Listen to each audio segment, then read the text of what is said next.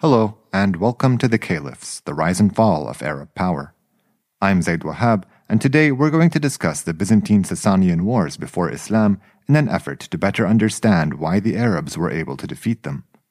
The empires fought two major wars during the Prophet's lifetime, and these left them totally unprepared to face the Muslims when they emerged from the desert to challenge them. While there are many interesting details about these wars, we will try to keep our focus only on those that have an influence on our story going forward, today in Episode 5, Wasteful Wars.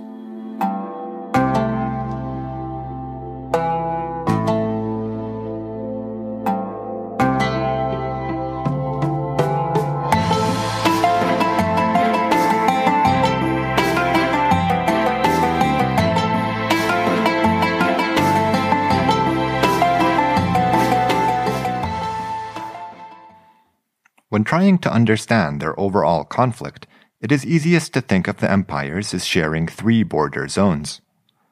In the north, there were the Caucasus, mountain ranges with local populations that cherished their independence and agitated for their own interests, most important of whom were the Armenians.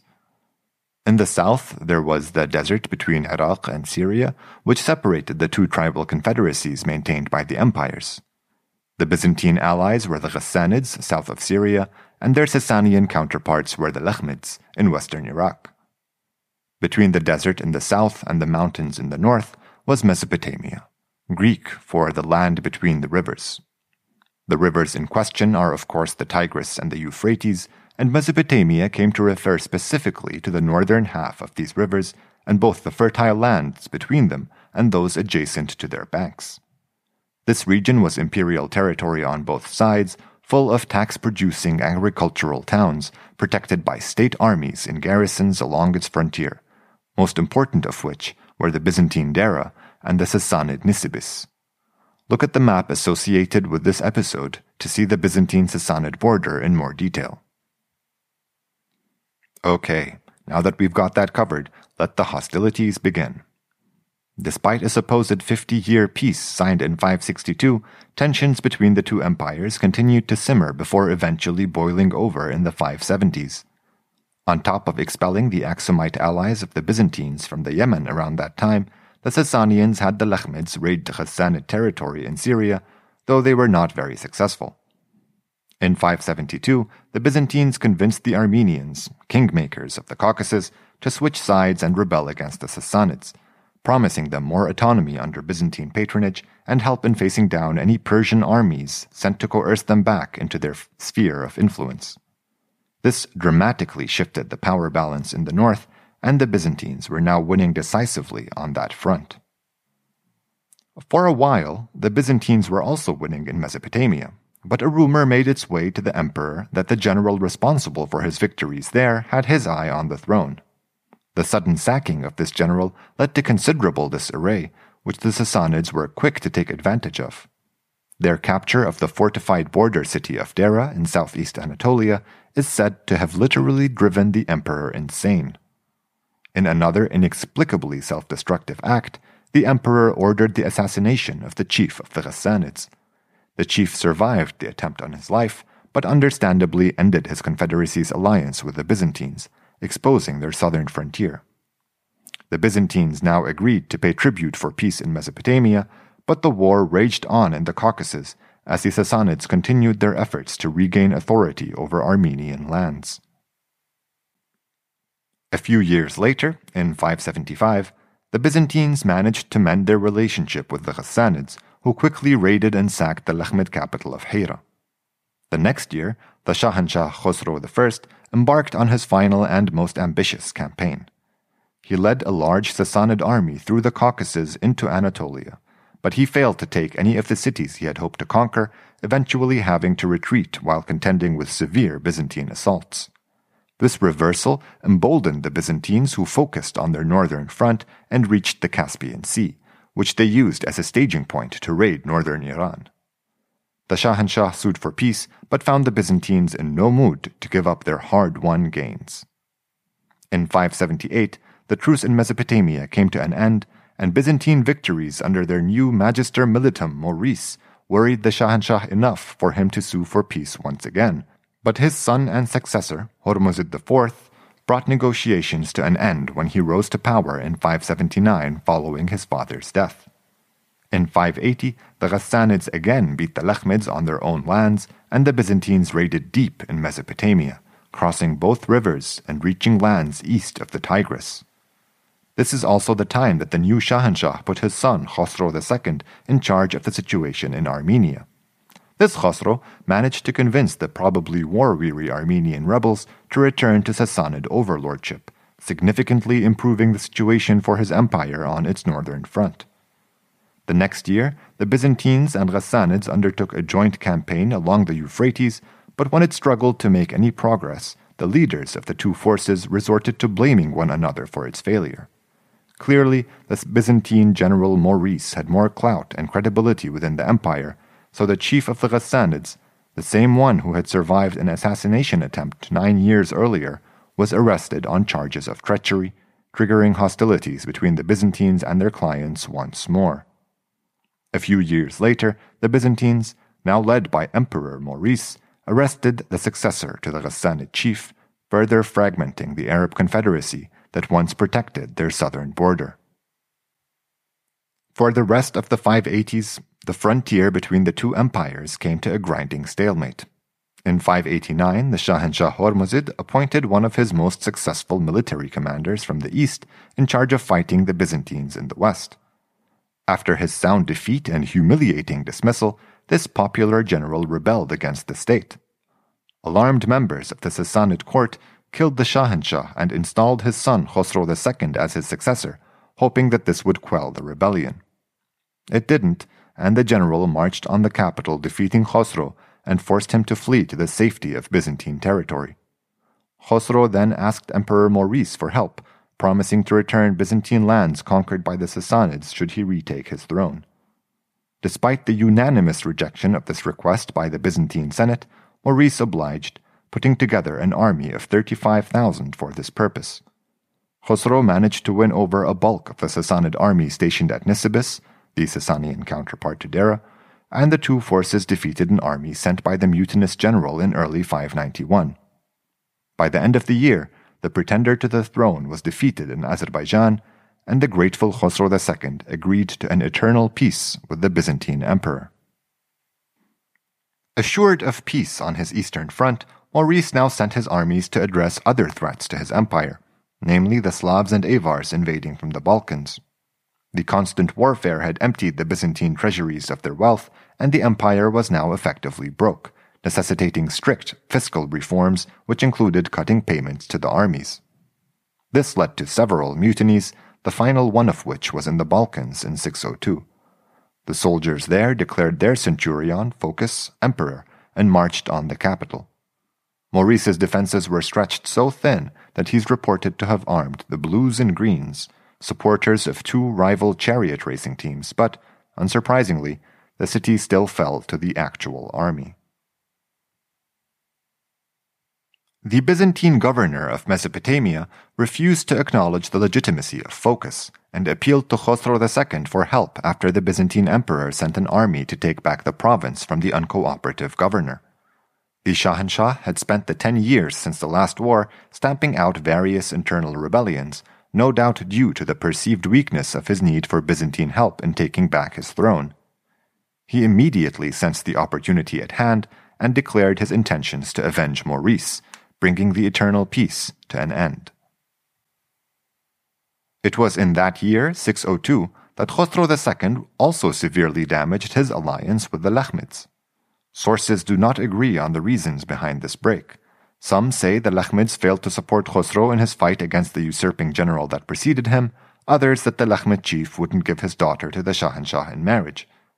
The latter makes little sense, and while the former certainly seems to provide sufficient motive, it does not explain why Khosrow did not do away with the Lakhmids earlier. Other sources still sometimes blame the chief's replacement, painting him as a vengeful or power-hungry underling who spread false rumors of treachery about the rightful chief in his bid for control. In any case, many tribes from the Lakhmid Confederation now broke with the empire and began raiding its border towns. 7 years later, in 609, they would ally with some of the Arabian Peninsula's more nomadic tribes and fight off a Sassanid army in the desert south of Iraq. This alliance's actions present a clear precursor to the raids ordered by Abu Bakr on the Sassanid Empire 24 years later. Arab sources agree that this victory was celebrated in the peninsula as a triumph of Arab unity against imperial aggression. Most sources say the Prophet himself celebrated the victory, though they do not agree on the date or significance of his praise for it.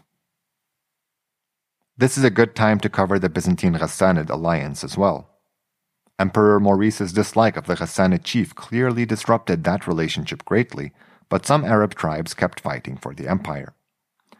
Personal grudges weren't all that got in the way, however. A much more important issue was that the Ghassanids and other Christians in the east, both in Syria and Egypt, were the wrong kinds of Christians as far as the Byzantines were concerned. Their belief that Jesus Christ had a single nature, known as Monophysitism, was heretical to Orthodox Christianity as defined by the Council of Chalcedon, which insisted that Jesus had two natures, both human and divine. This was a big deal, and Monophysites were persecuted in the empire from time to time. The extent and nature of this persecution are not clear, but keeping it in mind improves our understanding of why the Ghassanids and the populations of Syria and Egypt more generally may have felt like second-class citizens and not supported their empire so wholeheartedly. Overall, though, in these wars between the empires and the later ones against the Arabs, the Ghassanids proved more loyal to the Byzantines than the Lakhmids did to the Sasanians. Khosrow II started his war really strongly. In 605, he took Dera in Mesopotamia, and that cost Phocas's military regime a lot of prestige, leading to more internal unrest in the Byzantine Empire. In 609, Heraclius the Elder, Exarch of Africa, a position established by Maurice, rebelled against the throne and claimed the imperial title for himself and his son, also named Heraclius.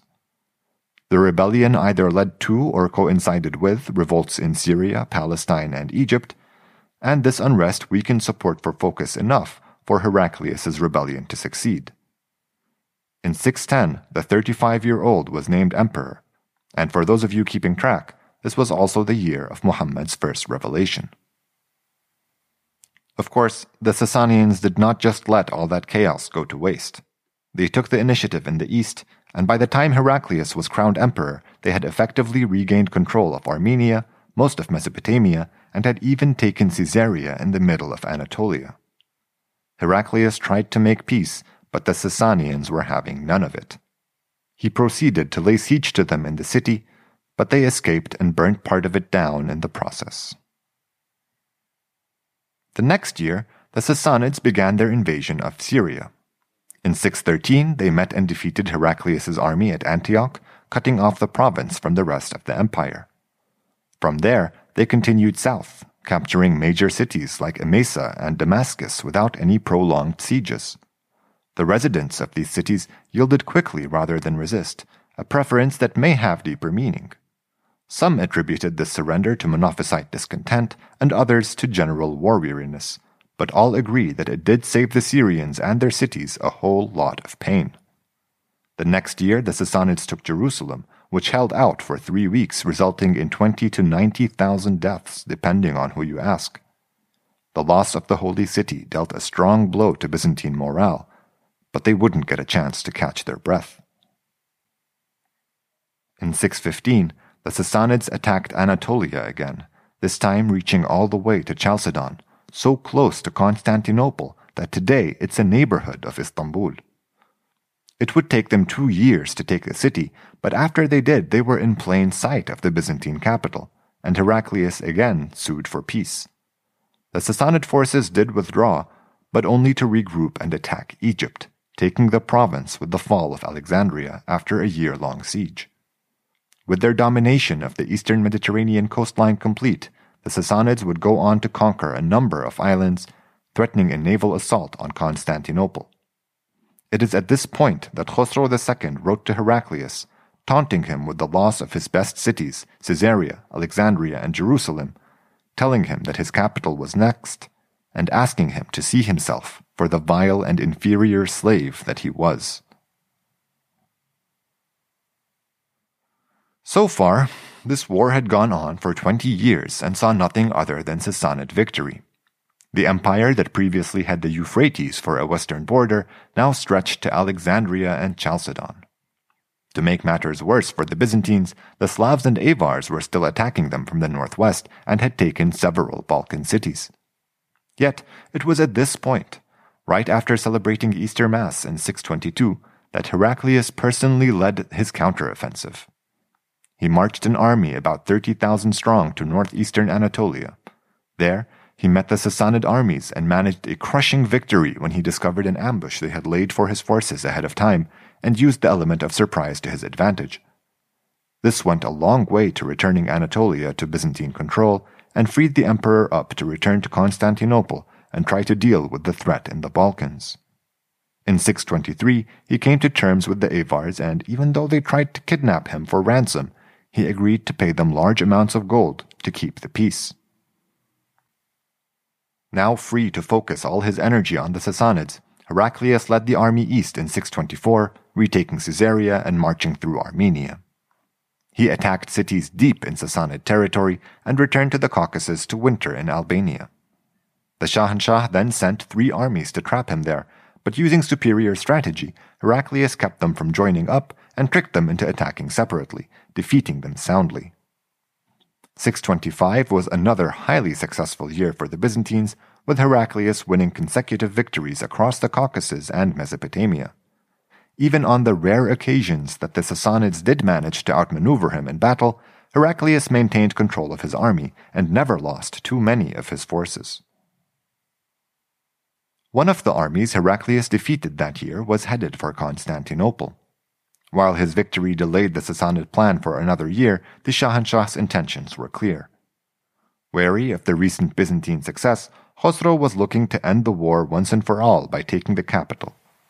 The siege of Constantinople took place in 626, and the Sassanids had allied with the Slavs and Avars for the occasion. For over a month, Constantinople's legendary walls and 12,000 Byzantine troops defended the city from almost 100,000 would-be invaders. Crucially, the Byzantine navy stopped any Sassanid attempts at supplying their European allies with siege equipment, something which could have spelt real trouble for the city.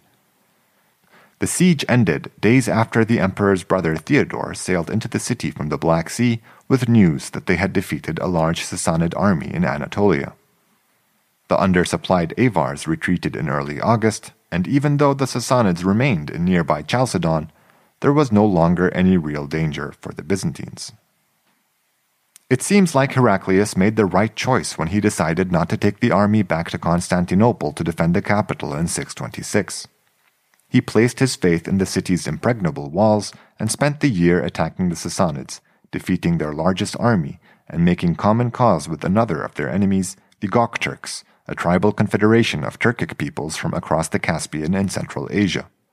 Finally, and perhaps most importantly, the emperor's forces had intercepted a letter from the Shahanshah, ordering the execution of the Sassanid general responsible for the siege of Constantinople. Heraclius shared this news with the general, who, incensed, moved his army to Mesopotamia and began instigating a rebellion against the Shahanshah back home. Things were looking very dire for the Sassanids when Heraclius won another major battle in 627, allowing him to menace very close to the empire's Persian heartlands. In 628, the Sassanid army revolted by imprisoning Khosrow and installing his son in his place. The new Shahanshah, Kavad II, quickly offered peace terms to the Byzantines, returning all their conquered lands, captured soldiers, and pillaged relics. The 26-year war was now at an end, and while neither empire had achieved any gains, it left both depleted and in some places completely destroyed. It is probably no coincidence that the Arabs managed to conquer all the lands ravaged by this war when they invaded 5 years later. While the Byzantines will lose Mesopotamia, Greater Syria, and, spoiler alert, North Africa, the Sassanids will lose everything. Although the Byzantines did not venture far into Sassanian territory, internal strife left them woefully unprepared to face a new enemy. In fact, no less than 6 Shahanshahs will fail to hold onto the throne in the next 6 years, and the one who finally sticks will be a 12-year-old, Kavad II died in an outbreak of plague later in 628, the same year he made peace with Heraclius. It was such a deadly epidemic it took the lives of fully half the population of the Sassanid provinces it impacted, which just happened to contain the royal capital and be the closest to the Arabs. But don't feel bad for Kavad. The disasters of succession that followed his death were largely due to him. By the time he killed his father on his 5th day in office, he had already killed all his brothers and half-brothers, so when the plague came for him, there were no males of the royal house of Sassan left to replace him. A surviving 7-year-old was chosen as his successor, handing the reins of power to the royal ministers, and that's when the general whom Heraclius had managed to convince to rebel against Khosrow marched on the capital and took the throne for himself. He was killed a few months later by a spear thrown by one of his fellow co-conspirators, who installed a daughter of Khosrow II in his place. It was now the general's son's turn to rebel and take the throne, but he in turn was also deposed and the sister of the previous queen was installed in his place. She was propositioned by that spear-throwing co-conspirator, and she had him assassinated, so his son deposed her and reinstalled her sister instead. About a year later, she was found dead, having been suffocated by a pillow in her own bed. The Sassanid civil war continued between multiple factions until the previously mentioned preteen was finally agreed upon after the events of our last episode. The victorious Byzantines enjoyed much more stability, but they had to contend with the enemies along their other borders, and had neither the resources nor the time to rebuild their defenses along their borders with the Sassanid Empire, which they anyway reasoned were safe now that the Sassanids were so consumed with internal unrest. They punished the minorities who had not demonstrated sufficient loyalty to them, most of all the Jews, but also Monophysites in Syria and Egypt, earning them even more resentment from populations that were already devastated and war-weary. The cooling of hostilities along their shared front meant that both empires were less interested in keeping their tribal coalitions close, as not much was expected from them going forward. We've already seen how these relationships were disrupted on either side, and although the Ghassanids and Lechmids will fight for their patrons in the coming wars with the Arabs, they will be much less devoted than they could have been. In fact, it can even be argued that disaffected Lechmids were responsible for instigating the nomadic Arabs against the Sassanid Empire in the first place. While I hope that talking about the conditions the Byzantines and Sassanids were in when the empire armies came along has gone some way in explaining the incredible success the Arabs will encounter when they fight these empires, honestly, I still find it hard to believe, and I'm not sure any amount of explanation can change that. I don't think this will surprise you, but I should note that nothing in this episode came from the Arab sources. Arab historians writing in Baghdad in the 9th century seem to have had access to older Persian histories and to have some information on these wars from that perspective. However, the details provided are insufficient and mainly center around court intrigues, so I chose to use modern sources instead. Join me next time as we return to the Arab sources for a discussion of the storied reign of Islam's second caliph, Umar ibn al-Khattab, here on The Caliphs, the rise and fall of Arab power.